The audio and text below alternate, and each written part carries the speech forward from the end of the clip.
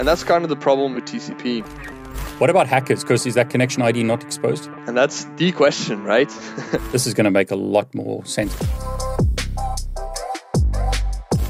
Hey everyone, it's David Bombal, back with a very special guest. Robin, welcome. Hello, David. It's wonderful to have you because I believe things have changed recently on the internet, which affects all of us, right? Exactly. The introduction of HTTP3 will have massive repercussions in the coming years. So important to get to know right now. I saw you tweet about this, and that's how we set this call up. So tell us kind of like what's happened briefly and why do we care? Interestingly, it's already been affecting you for quite some time. HTTP3 has been in the works since 2012, started at Google, who deployed it widely for Google Search and YouTube. And then they transferred it to what is called the IETF, the Internet Engineering Task Force, the organization that actually standardizes protocols. So a lot of people from like Mozilla, Microsoft, Facebook, several bigger companies came to join in to specify what this new HTTP3 and actually the underlying transport protocol called QUIC that we're going to talk about should be. And the idea is that these are like next generation protocols that are very evolvable towards the future. And they've actually been deployed at wide scale since 2018 already. And a lot of browsers already have support, and about 1/4, so 25% of current internet traffic, at least for the bigger companies, is already HTTP3 and QUIC. So if you're watching this on YouTube, big chance you're already using HTTP3 right now. Are you helping write the standards, or what's your sort of involvement? I know I've seen you say you've been doing this for quite a few years. So I started as a PhD researcher on HTTP2, looking at its performance, and then just as I was doing that, HTTP3 was starting up at the IETF, and so I was able to kind of organically roll into that, and I was able to actually contribute quite a bit to this effort. I mainly made a lot of debugging and analysis tools. Yeah. Think about Wireshark, but then very specific for QUIC and H3. And if you scroll down to the HTTP3 RFC, all the way at the bottom, there's a long list of like people involved, and quite proud that my name is on there. On there as well. So I wouldn't say I had the biggest impact there, but I've definitely been involved for like I think over 5 years now. Let's start with the RFC thing. What's the RFC for HTTP3? But it's like there's quite a few of them, isn't there? This is where it gets somewhat complicated. HTTP3 itself is one RFC. It's 9,114. But it's actually comprised of several other RFCs you also need to make the total package work. The two main ones you need are also called QPAC, which is header compression. And then there's also a new extensible priorities RFC that kind of works for both HTTP2 and HTTP3. And so you need that to get like optimal performance. And the reason why HTTP3, its standardization was delayed somewhat, because for example, QUIC, the underlying protocol, has been standardized for a few months already. This was delayed because they have also done like a major reworking of HTTP1, HTTP2, and then they've kind of split out like common concepts in two new documents called HTTP semantics and then also caching, separate document. Those were previously coupled very tightly with HTTP1. And so now they decided to like clean ship, clean house, do everything correct in their separate documents. They call it a cluster, a big cluster of different HTTP related RFCs. And that came out like exactly 3 weeks ago now. Wow. It was finally standardized, yeah. Like you've mentioned QUIC and HTTP3. Is it the same thing? Is it different? And how does it change things? So I just want to give you the floor. And if you can like kind of explain the rationale to getting here. And like, I see you got UDP there. Why is there UDP? Why are we not using TCP? So a bunch of random questions, but like, what is QUIC? What is HTTP3? Why do we care? Why are we using UDP, etc.? Lots to unpack. Let's start at the beginning. What is HTTP3? And why do we need it especially? That's a question I get a lot because HTTP2 has only been from 2015. That's not too long ago, right? And as you can see in this slide, I like this slide because it really shows that HTTP2 and HTTP3 are really quite similar. They do very similar things. There was a much bigger difference between HTTP1 and HTTP2, but 2 and 3 are much more similar. So why in hell do we need HTTP3? It's really not HTTP3 we wanted QUIC. And what is QUIC is actually more intended to be like a replacement for TCP. So TCP, your bread and butter protocol that most things on the internet use, that is something we have wanted to upgrade or replace for a long time, and that is now finally here with QUIC. And originally the idea was that we would just run HTTP2 on top of QUIC. that was just going to be like a swap out replacement, as is intended by this whole layered protocol model. In practice, that turned out to be way too difficult. And so we kind of made a new version called HTTP3. It has exactly the same features as HTTP2, I should say, but implements them in a very different way. So the practical details are different. The high-level features are almost exactly the same. So why do we have QUIC? So QUIC, and this is an interesting one, TCP has been around since, like, say, the 80s, right? And it served us very, very well. But there are some downsides that we want to mitigate. And a good example of that is connection setup time. So as you probably know, TCP starts with a three-way handshake, the SYN-SYN-ACK handshake, and that takes a full round trip on the network. And especially if your client and server are far from each other, that round trip can take about, like, say, even 200 to 300 milliseconds. And it's not just that. After that, you get also the TLS handshake, which in older versions of TLS took 2 round trips. Luckily, with the newer TLS 1.3, we got that down to just 1, but it's still 1 additional round trip. And it's only after that that you can actually start doing HTTP level requests, like send your first request and get response back. So in these situations, even with TLS 1.3, you're waiting for 3 round trips, sometimes over half a second before you get useful data back. And that is somewhat logical. If we go back historically, we of course wanted to run HTTP1, for example, with and without TLS on TCP.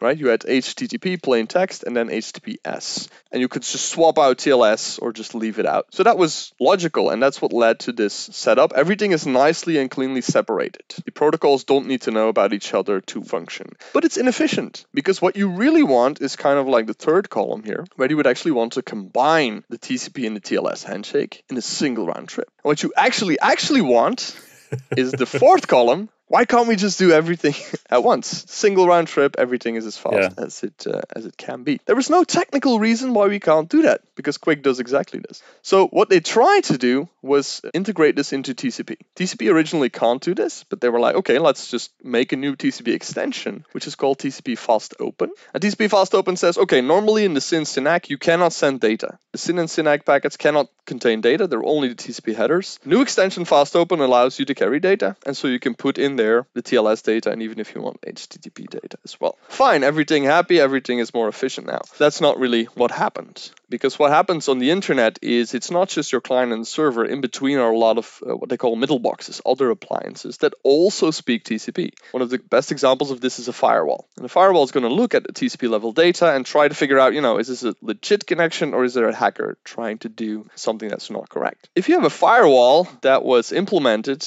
before TCP Fast Open was thought of, that firewall is going to see, okay, TCP should not have data in their SYN packets. Suddenly, I see connections with data in the SYN packets. That's not okay. That's probably a hacker trying to do some nasty stuff.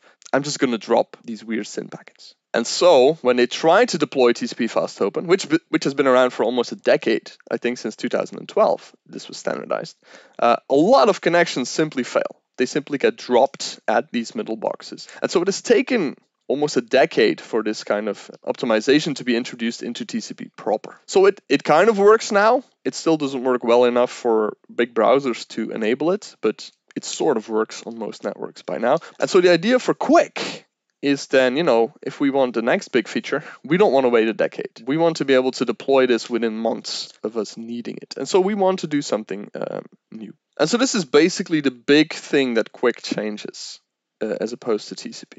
What QUIC is going to do is going to deeply integrate with TLS. TLS is no longer an optional protocol. It's no longer layered on top of QUIC. It is deeply integrated inside of the protocol. HTTP3 is always encrypted, is that right? Unlike HTTP2, yes, yeah? Absolutely. Okay.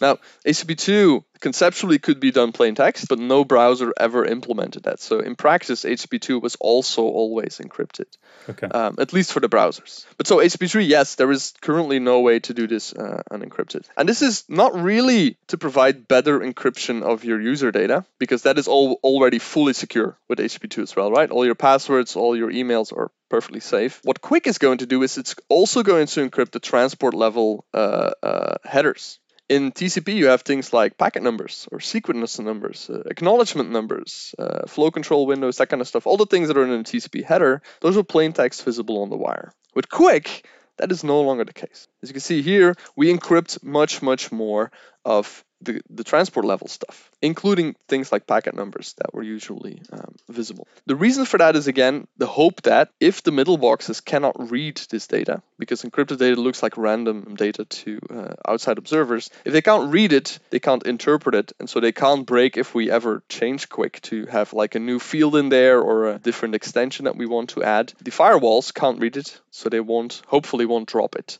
if it's something they don't expect. Is that the same reason why you use UDP rather than just having Quick directly on IP? Is that kind of the logic because of these middle boxes? Yeah. And that's exactly the same reason. That's always a question people, a misinterpretation I've seen. They say like, okay, they use UDP because it is faster. Yeah. And that is completely not true.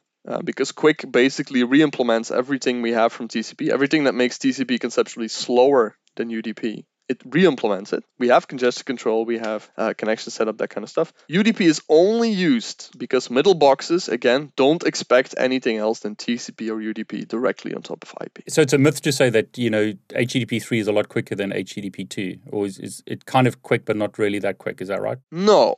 It is faster, but it's not because it's using UDP. It's because it's doing smarter things or doing more things. What I will show you about the connection setup in a moment, that is why HTTP3 and Quick are faster. It's not because of UDP. UDP is only there, again, because middle boxes expect TCP or UDP. If we try to run Quick directly on top of IP, that's possible. There's no technical reason why that's not possible. But practically and deployment-wise, you would also, again, have to update a lot of those middle boxes along the way to suddenly expect that. And they said, let's not do that. Let's just run it on top of UDP because most appliances, if they maybe they don't allow UDP yet, but at least they speak UDP. They know what UDP is. That's indeed two things. We run on top of UDP and we are deeply encrypted, mainly to prevent middle boxes from messing with our traffic. And that allows us to be much more flexible in the future. And that's also why we can't just have a TCP 2.0, because that would take years to deploy, right? As we've seen with TCP Fast Open. And there are several other TCP extensions that we've tried over the years that also fail to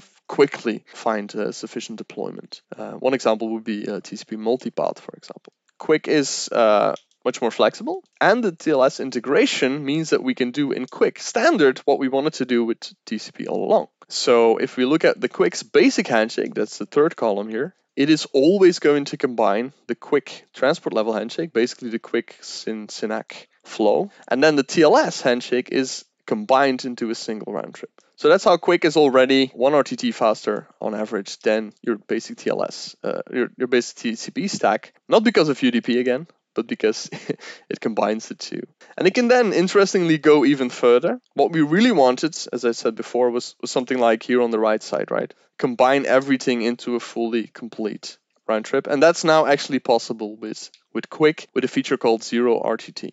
And the idea there is that the first connection you have to a Quick server that you haven't seen before, that has to do the 2 handshake. But during that connection, you can actually negotiate encryption keys for the next connection after that. And so if you do a next connection to a server you've already known and you've remembered those encryption keys, then you can immediately encrypt your first HTTP request in the first round trip. And so you can combine all 3 layers, the transport layer, the security layer, and the application layer, all into a single round trip, basically, and get a lot of data in earlier. And that's, I would say, the killer feature of HTTP3 and Quick. There are other performance optimizations that we'll talk about later, but this is like the main one, the one that most users probably will find impact on, the most websites will find most impact from this one. One nuance I want to add is that 0 RTT is not a Quick only feature. It's also something you can use with HTTP2 because it's a TLS feature. So you can also do this for the TCP stack, which is great. You can also speed that up. You just won't have like the nice 1 RTT for everything. You will still need 2 RTTs because we can't combine the TCP handshake with other things because TCP Fast Open is difficult to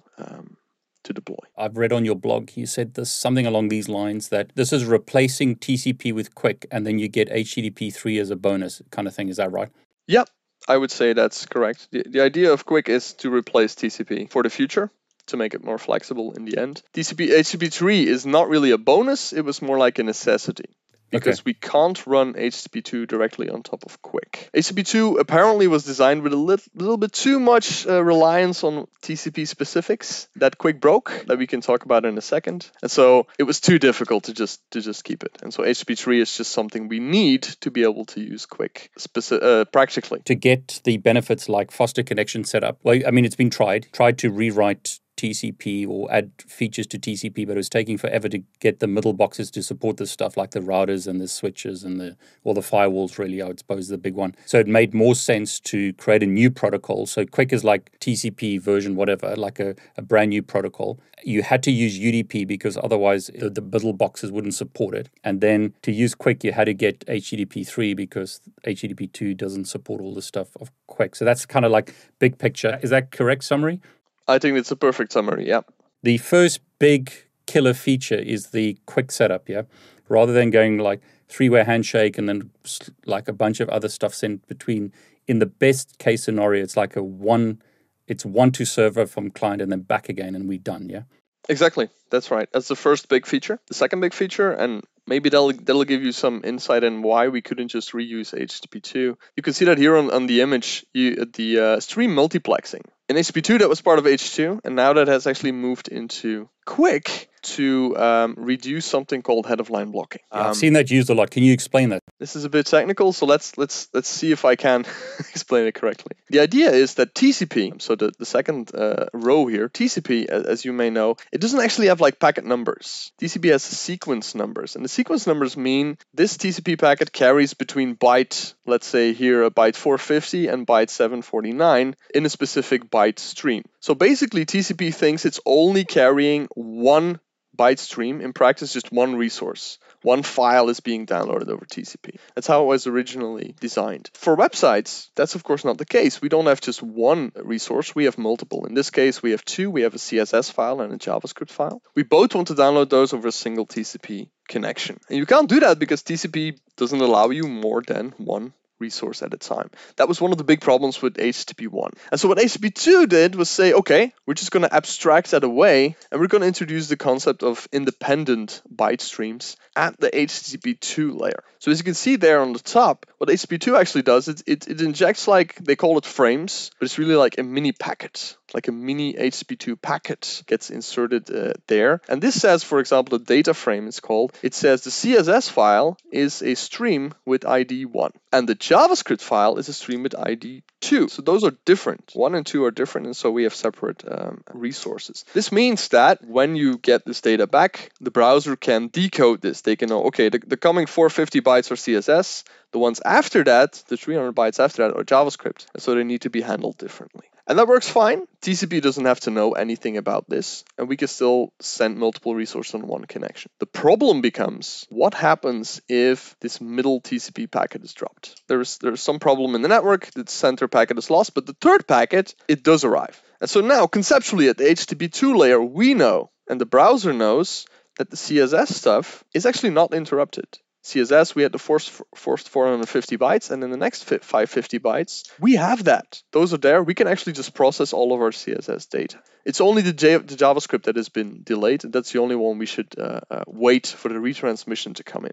We know that at the HTTP layer, TCP does not know this. TCP thinks it's only sending one file. It only has like 1 byte range there. And so it loses a full byte range 450 to 749 there. It doesn't know any data after that might be independent from that central packet. And so what it has to do is it has to be conservative. It knows the sender packet is lost. Everything after that might depend on the sender packet. I'm going to have to be careful and just not process anything after the lost packet until the retransmission comes. You leave a little bit of performance lying on the table because the CSS could have been processed before the retransmission came. And this is what is called head-of-line blocking. So the packet lost is at the head of the line, the head of the packet line, and you have to replace it at the head of the line before everything else can proceed. So in other words, the CSS gets delayed even though it's not necessary to delay it.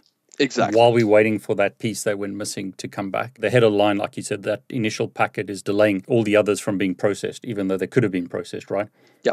That's exactly the problem. It slows things down again. It slows things down again. Not necessarily slows it down in a huge way, but it is less efficient than it could be. Yeah. Right? You could squeeze more performance out of it. That's the way I like to look at it. And so basically what QUIC does is it takes this concept of these streams, so the stream IDs that we had in HTTP2, and it takes those from the HTTP layer and it brings it down into the transport layer. And so you get a comparison like this, where this stream ID stuff and tracking which bytes belong to what stream, that's no longer done at the HTTP level, this is done at the transport level. So now QUIC suddenly knows there are multiple independent streams going over the network. Oh, I see. Yeah.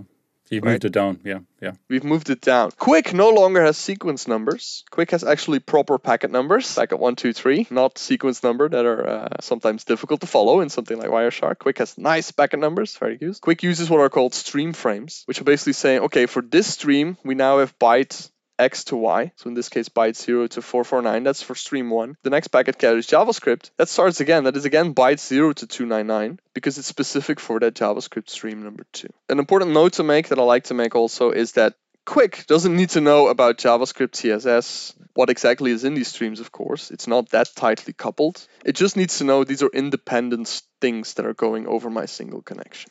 Why? And this is where we get to the fun stuff, right? If in Quick, here the second packet is lost, Quick will then receive the third packet and it can see, okay, the first packet had byte 0449 for CSS, and this third packet just starts at byte 450. So there is no gap for the CSS. And so, hey, why wouldn't I be able to process the CSS? Because I have all the data, the full byte stream of CSS is intact. For JavaScript, it sees, oh, this suddenly starts at byte 300. I haven't gotten bytes 0 to 299 yet, because that's in the lost packet. So it blocks the JavaScript file, but it passes on the CSS data to, for example, the browser for processing. In TCP, if you're the server, let's say, and I'm the client, my client would set up a connection to your server. So that would be one connection. And within that connection, I've got these little streams, which are like, I don't know what the right term is, but like stream is obviously the right name, but like many connections within that one main connection, right? But TCP is not clever enough to like handle that if one of those goes missing. In Quick, we've still got one connection, multiple streams, but just the way that it's been implemented, Quick doesn't slow things down when one of those streams has a problem, like many connections has a problem, correct? Yep, exactly. And the reason for doing this is if you connect to a modern web server, you've got a whole bunch of different files. Rather than downloading them sequentially, you want to be able to download them in parallel, hence the idea of streams. Is that right? Yeah, you want to download them chunked, interleaved in many different ways. Great. To get more performance as well there. So that is one of the main ways that this works. This then leads to other Quick benefits like smarter loss detection and usage. Quick doesn't need to retransmit full packets. It can retransmit parts of packets if it wants to. And this is one of the key points, I think, that makes HTTP3 plus Quick faster, is that Quick can, for example, in HTTP3, we will have a concept of stream priority. So some files are going to be more important than others. Your JavaScript and CSS are going to be more important than the image file on the bottom of your page, at least in the beginning. So if you have a packet loss for both the JavaScript and the image file, in TCP, it wouldn't matter. It would just transmit it in the order they were originally transferred. In Quick, you can make much smarter decisions. You can say, oh, the JavaScript file is much more important, has a higher priority. I'm going to retransmit the lost packets for the JavaScript file first so that they can be processed first, and later I will retransmit the image. I can even delay the retransmissions for the image until after the CSS is done, or until after higher images have been discovered and processed. This allows for a much tighter integration between HTTP3 logic, with us knowing some files in a web page are more important than others. And that then directly impacts, for example, retransmission logic, loss detection logic at the transport layer through this stream mechanism. Who decides what's more important? Yeah, so that is a wholly different topic. Okay. And I've got this next slide kind of tries to show you how difficult this can get. So here, each row is a different way of doing prioritization, and each color is a different resource, as you can also see in the legend at the bottom. And there are many, many different ways to do this. You can say that the JavaScript files are all more important. You can say the fonts are more important. You can say it depends where the JavaScript file is in the web page. If the JavaScript file is async or defer. Many, many different ways of doing this. And browsers now, even if you're a front-end developer, you can use features like preload resource hints, or things like priority hints, or image lazy loading attributes, if people are familiar with that, to explicitly tell the browser these resources are more or less important for my specific page. And that then influences how this prioritization is done. To answer your question, the browser has like a basic set of rules that it thinks these things are more important most of the time, and then developers can actually influence this in small ways. using using HTML and JavaScript APIs for that. And that then also influences how this is actually sent on the wire, as you can see here. But prioritization is a is a much more complex concept. I don't think we want to dig too deep into that today. No, I mean, the fact that you said that the browser has stuff built in and the developers can kind of influence it, that's enough, I think, for us to know. It's just good to know that that's possible. Yeah. Exactly. And so to get back to this, I wanted to round this up with, this is one of the main reasons why we couldn't just run HTTP2 on top of Quick. Because HTTP2 has streams. Yeah. Quick also has streams. And so we would have like two different stream abstractions colliding, basically. And we tried to solve this with all kinds of hacks and workarounds. It just didn't work. So one of the big changes between HTTP2 and HTTP3 is HTTP3 doesn't know about these streams directly. It offloads that to Quick internally, basically. But the concept is still the same, right? Like I said initially, the high-level feature, the idea of the multiple streams is still there. It's just a technical implementation that is changed. For a long time, it was like TCP is the protocol, and now suddenly it's like UDP is the protocol. You've basically replaced TCP with Quick, but you were forced to use UDP. So we're going to see a lot more UDP, I'm assuming. I mean, like you said, 25% or something already on the internet, right? Yeah, exactly. So you're going to see a lot more UDP, but really it's Quick over UDP, right? But yeah, at this point, for example, companies like Cloudflare, they track it. So radar.cloudflare.com, they show a breakdown of a lot of statistics. And one of them is HTTP version. And they get like 26 to 30%, depending on when you look at it. Another question I often get asked is, when will Quick completely overtake TCP? When will it be 100%? And so what I think will happen is that we will grow very fast to like 50% Quick, like within the year from the big deployments, because Amazon is now rolling it out. Azure is starting to roll it out. So within the year, 50%. And then it's going to take us about 10 years to go up to like 80 to 90%. One of the problems there is, of course, security. Like firewall administrators and network administrators don't like to allow UDP because it's often used in all kinds of attacks. That's one aspect. Even if they would allow Quick over UDP, Quick is so encrypted. Again, this allows Quick to be flexible. This allows Quick to evolve, but it also means that firewalls are almost useless for Quick. They almost have nothing to work with. They either just have to trust that Quick will get it right, or just drop it in its entirety. And that's not really fair. There are a lot of security features built into Quick that help prevent this kind of attack, right? So a lot of UDP-based attacks are actually mitigated in several ways inside of Quick as well. So it should be quite safe to use. But there, of course, will be a lot of network administrators saying, no, I'll rather be safe than sorry, and just block it entirely. So I don't think HTTP3 will ever get 100% deployment, or I should say Quick will ever get like 100%. They will always coexist next to each other, or at least for a long time, for those reasons. If a firewall blocks Quick, do the browsers and the servers just renegotiate or negotiate to go back to like TCP? Yeah, it's actually smarter than that. Browsers will open parallel connections. If they try to do HTTP3, they also do HTTP2 at the same time. If HTTP3 is blocked, it doesn't get through, then HTTP2 will just go through, and the user usually doesn't notice any interruption of service because of that. So so the browsers and the servers work around that problem, which is great. Because I mean, I think the worry is, okay, so if browsers are going to Quick, what happens? Do I have to go and change all my firewall rules? But that is also kind of a downside, because that doesn't force firewall administrators to switch. Yeah, exactly. Because they could just, even if I block Quick, it doesn't matter, because people will still be able to use HTTP2. Does Quick only support HTTP, or does it support other protocols? No, and this is crucial, I think. It's a very good question. I think this is a crucial thing to understand. And also why we often make the difference between H3 and Quick. Yeah. They are completely different, because Quick is really a replacement for TCP, meaning you can run any type of application level protocol on top of it conceptually. We are seeing SSH over Quick. We are seeing Samba over Quick.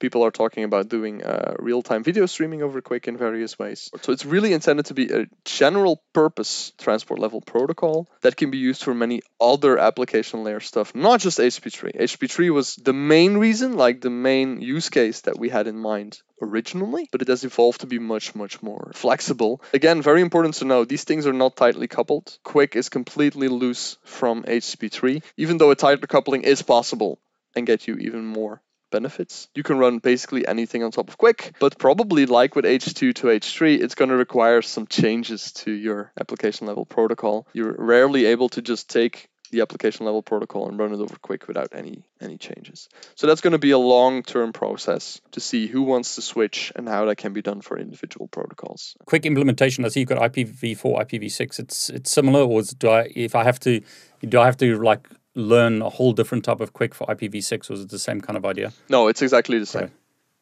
Right. Okay. Yeah. Just like with TCP, it's completely independent from the IP version used. For years, we've been told to learn UDP and TCP as the two big transport layer protocols. Now it's going to be Quick, TCP, UDP kind of thing. Yeah, and that's from my perspective. I've been teaching this at the university as well. I've had some networking courses, and that's going to be a big challenge from my perspective. Quick is difficult to properly understand.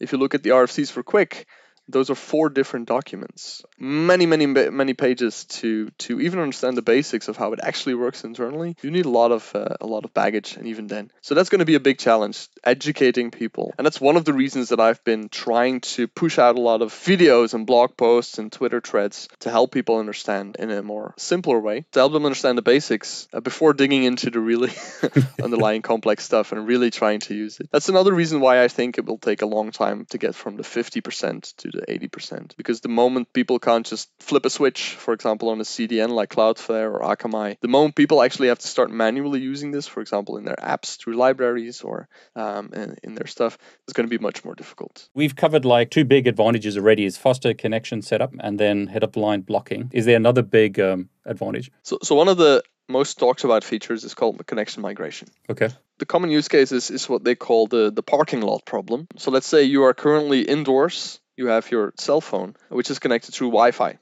to your office, for example. But then you move outside to the parking lot. It's time to go home. You move out of range of the Wi-Fi, and your cell phone automatically switches over to the 4G network. And that works. The problem is, from a TCP standpoint, you suddenly switch IPs, because 4G network is completely different. And the way TCP connection works, it just looks at the client and server IP and the TCP ports. And the client ports and that client IP changes because we change networks. Any TCP connection you have in that instance is going to have to be shut down. It's not usable anymore, and you need to re-establish all your TCP connections from the start. So you need to do all the connection setups again. You need to warm up your congestion window to get up to better data speeds again, and so on. If you're doing something like, let's say, video streaming or a big file download or a game, for example, you will have an interruption of service that may or may not be quite large. And that's kind of the problem with TCP. So what Quick does instead is it will use what is called a connection ID. So each connection is not just the IPs, it is also a unique number. And then when you move between networks, it will keep this connection ID the same. Because we keep that constant, even though the IP and the ports change, the connection ID is the same. And so the server knows, oh, this is actually the exact same client that I had before. We can keep on reusing the same connection. We don't need to do a new connection setup. That's great. That's a huge thing. Yeah, that's huge. Right. The way that works, by the way, is by including this connection ID in every packet. So Quick's packet header is quite different from TCP's already, and it also includes this new field called the connection ID. And that's actually one of the few fields that are not encrypted in the Quick packet header, because you do want middle boxes to be able to view the connection ID. For example, load balancers. They usually work on the IPs, and they keep the load balancing routing stable based on IPs. That no longer works here, so they need to be updated to use the connection IDs to keep the same connection going to the same backend server, even though the IPs change. That's great. So from a client point of view, it's seamless, yeah? You go from your Wi-Fi to your 4G or whatever, and it just switches. Exactly. It's probably not going to be 100% seamless. Yeah. Because we change networks, and we don't know how much capacity we have on the network. So what you're basically going to do is you're going to fall back to what is called slow start. If you were on a very fast Wi-Fi sending several megabits per second, you're not going to be able to keep on doing that on 4G. You're going to start slow again, try to figure out what capacity do I have. So it's not going to be seamless, but it's going to be much better than over TCP. You're not resetting your connection. I mean, that's huge. Exactly. Yeah. Exactly. And that's already a big one. What about hackers? Because is that connection ID not exposed? Oh, and that's the question, right? Yeah. Because the connection ID is exposed. If you would do it exactly like here on the right side, you could have big hackers, let's say nation states or big companies that have a lot of different points of observing traffic. They can actually start tracking users geographically across different networks. We don't want that. You set up a connection on Wi-Fi. Once that is encrypted, so no one in between can see what's happening, Qwik is going to negotiate new connection IDs. Those are exchanged in encrypted ways, so in the encrypted Qwik connection. So the middle boxes, the observers, don't know about these. But the client and the server, they do. So basically, every connection is mapped to several connection IDs, not just one, it's several. And so when you switch networks, you just switch to the next connection ID as well. So here we're not reusing the green one. That would be very unsafe. We switch to the purple one. And the client and server know purple equals to green because they've negotiated it. But no hacker in between knows this because the negotiation was done in the encrypted connection. In the Qwik RFC, they call it the linkability prevention. They can't link different connections for the same user on different networks. This helps against hackers. And then in practice, it's even worse. This is one of the reasons that connection migration it's very badly supported at this point. No single large deployment actually does this yet because it's really quite difficult to do. It's actually asymmetrical. So the client and the server, they use different connection IDs on their legs. So the client uses one connection ID value and the server uses another for several deployment reasons that I don't really want to go into. But basically, you no longer have like 3 connection IDs mapping to the same connection. You suddenly have 6. And in practice, you don't have 6, you have 32. All different numbers mapping to the same connection. To make deployments easier, for example, they use this to make it easier to do load balancing or indeed also firewalling. This is why these two are split up. But this makes it much more difficult to implement a track to figure out what is going wrong. And so connection migration has some potential benefit if you're changing networks, but it's really not that well supported yet. At this point. Sometimes people call this one of the big performance features of HTTP 3 as well. I don't really agree with that as much because to get benefits from this on H3 level, you would have to switch networks as you are loading a web page, which doesn't take all that long usually. I think this will be much more impactful if you're doing other use cases like I said, downloading a large file, doing video conferencing, doing gaming over Qwik, that kind of stuff. There is where we will see the big changes, not so much the HTTP 3 web page loading use case. At the time of this recording, it's only been 3 weeks since this was standardized. So it's still early days. But like you said, 25% of the internet approximately is using a lot of this stuff. So you can imagine, I think, now that it's standardized, people who write applications for downloading or, like you said, gaming, this is going to make a lot more sense. And we hopefully see a lot of really cool applications coming out. I think the concern at the moment is like, as a user, do I need a special browser or do I need the latest iPhone or what do I need to actually do this, or does it just happen like in the background? It's interesting you use an iPhone as an example because that's like the exception to the rule. Okay.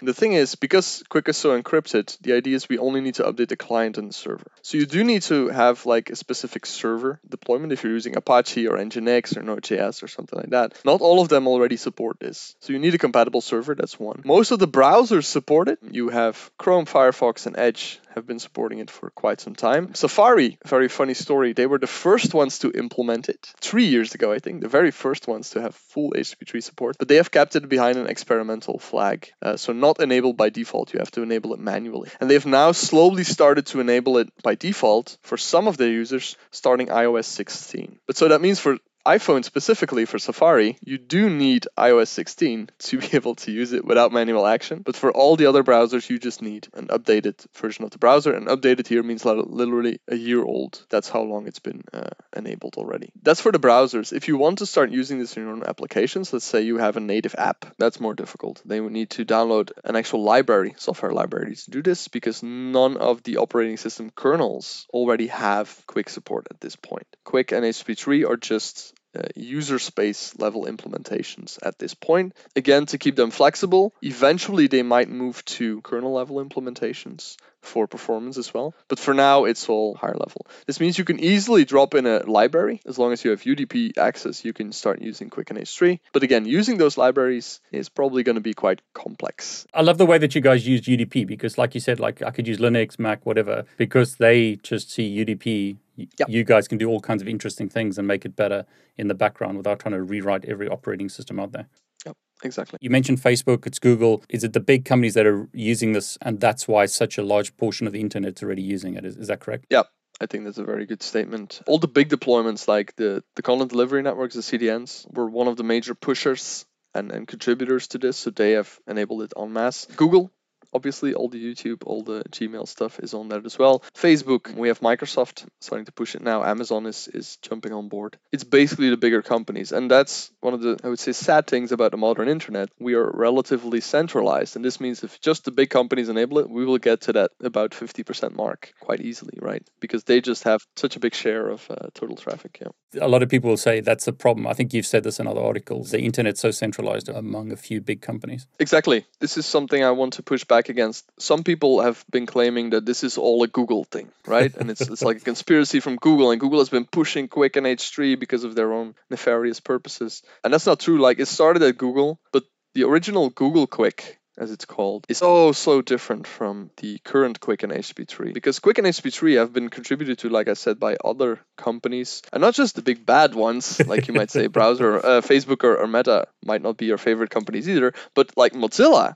Mozilla has been a major contributor to Quicken H3, and I think you can hardly argue that Mozilla is trying to fight your privacy or something, right? No, that's a good point. Are there any like other cool highlights that you can show us, that other things that we perhaps should be aware of? So there are two other main things that you should be aware of. One of them is called header compression, or as they call it now, field compression, because they renamed headers to fields. So the idea is you don't want to send your headers, or at least your header values in plain text, over the wire, because things like cookies, for example, or some of the security headers nowadays are getting quite large. And what you want to do, because those values are usually the same in every request and response, you want to compress them. You want to send them once and then reuse a reference to them at the time. This is also in HTTP2, where it's called HPAC. And so now it's over quick, so it's QPAC, even though it's HTTP3. That's another one of the reasons that we needed H3 instead of H2, because QPAC, this header compression stuff, is a lot more complex now, because we have those independent streams at the quick layer now. Again, a bit technical to explain why, but this was actually one of the most difficult things to do to get right for HTTP3. We might show Wireshark at the end of this. Wireshark doesn't yet do QPAC decoding at this point. So you can't actually do full HTTP3 introspection with Wireshark yet because it's so complex. And there are very few implementations that do like full QPAC. Most of them do like a basic version of it. There is like a standard version that gives you, let's say, 70% compression benefit, and the full version that gives you the 100% benefit. But the full version is much more complex. And I think only Google, Facebook, and a company called Lightspeed have like full implementations for that at this point. But this is something you will see pop up. I hope you never need to implement it, because it's crazy difficult. It just means for like some tooling like Wireshark are still suffering from its complexity. Yeah. If I went to Google, you said they're implementing this. If I was using the latest version of Chrome, it might be doing this in the background, right? It is definitely doing this in the background. Okay. So you need to use the basic version. You have to use it. You can't use HTTP3 without this. If you want extra performance, you need the advanced version, and almost no one is using that at this point. The last feature that was also in HTTP2 and that is still in HTTP3 is called server push. And the idea from push is illustrated here. You do a request for, in this case, the HTML. If you do this on a CDN or like a proxy, it sometimes has to forward this request to a different origin server, and that can take a while. So here it takes a long while for the actual get for the index.html to get finalized by the origin, right? And so you have some time in between. They call this server think time, of server in between time. During that time, why wouldn't you be able to send other stuff back towards the client, right? And so that was the idea of push. You request your HTML, that will take a while, but you already start sending the CSS and the JavaScript because you know the browser needs this. You kind of fill in the think time with something useful. That was the idea. In practice, it turns out that it's very difficult to know which resources the browser already has cached, and so which you actually need to push. Because it could be that the browser already has your CSS and JavaScript, you just don't know it, and you're basically sending useless data over the wire. And there were other problems with push as well. And so push was kind of deprecated. Chrome has actually actively disabled it. It is still in the HTTP3 spec, not because it's going to be used. Chrome will not implement this, they have said. It is mainly there to make sure that HTTP3 has all the features of HTTP2, even though they might not be useful for the web page loading use case. Again, often get this question. No, server push is still not usable. It's only in there for legacy reasons. There is something else you should use. It's called 103 early hints, which is a very similar concept, but uses a HTTP level mechanism to get the same results. So if you're interested in that very recent blog post from Cloudflare and Shopify on this, They're using 103 early hints to get this kind of performance benefit, so you should be checking that out instead of trying to use push in 2022. You mentioned you had Wireshark, is that right? Could you show us some Wireshark stuff? Yeah, that'd be great. You can use Wireshark to look at what Quick and HTTP3 are doing quite well today. I know you had a video with Chris Greer originally on this, so people should probably check that out for the basics here. But so Quick is going to start with an initial packet, which is basically the Quick version of the SYN in TCP, and then the server is going to send back the replies. And as you can see here, the server is already going to be able to send back some HTTP3 data, even without 0RTT. And what is in there is actually metadata. It's not really as a request or a response. It's not really usable data for the user. This is mostly like control setup. So this is literally what it's called. It's a control stream, and it has a settings frame in there. The settings frame, for example, has a lot of QPAC related stuff. So it says how much space can you use for the header compression? How risky do you want the header compression to be in terms of head-of-line blocking? As we discussed, Quick removes head-of-line blocking, but with QPAC, you have a risk of reintroducing it if you're not careful. This parameter is like a way to tune that. How much risk do I want to take? The server sends back this, and then two other things it does is opens the QPAC streams. These will be used to send like instructions to set up the header compression stuff. Again, you don't need to know what exactly is happening there, but you do need to understand here. We're already seeing HTTP3, but it's really just low-level metadata that we need to later use it, right? This is like the first round trip that I talked about. The client sends something, the server sends something back, and then the client is going to start responding. This is the second round trip, and you can already see here the round trip, the HTTP3. This is where the client is going to start replying with HTTP3 level data as well. So here it basically sends back the same settings frame, but from the client side perspective to the server. And then afterwards, we're going to see HTTP3 level data. This is the actual request that we're going to send. And this is where we get this problem that I talked about earlier. We can't actually see what's in these headers. Yeah, I was going to say, it's all encrypted, isn't it? So you can't really see much. No, this is not the thing. This is decrypted. If I didn't decrypt it, I wouldn't be able to see this. You just see UDP, yeah? See this as, yeah, I would just say UDP and maybe Quick, but we wouldn't know what is in there. This is actually decrypted, but I can't see what is in the headers frame because it is compressed with QPAC. Oh, I see. And Wireshark doesn't have QPAC yet. I should also mention this. It's coming. I think we only have to wait for a few more months for it to be worked on. Someone from Apple is actually actively contributing this. But for now, you should be aware, if you're trying to do this, it's very normal that you can't see what is in the headers. For HTTP2, for example, you will be able to see, okay, this is the status code, this is the content encoding, and so on, all the headers that you know and love. For H3, we can't do this yet, at least not in Wireshark. The same goes for the reply that we get back. Wireshark doesn't even show us the actual contents of the reply at this point. It will show us other things, like the frames that are going on. There are other types of frames. Like, for example, here we have a priority frame. That's what we talked about earlier. Those can also be signaled in frames, like you see here. You can use Wireshark to look at what HTTP3 is doing, what Quick is doing, but not everything yet. And this was a connection set up without 0RTT. So it waits a while. It takes a full round trip before we see HTTP3 level data. So let's compare this with one that does use 0RTT, which is this one.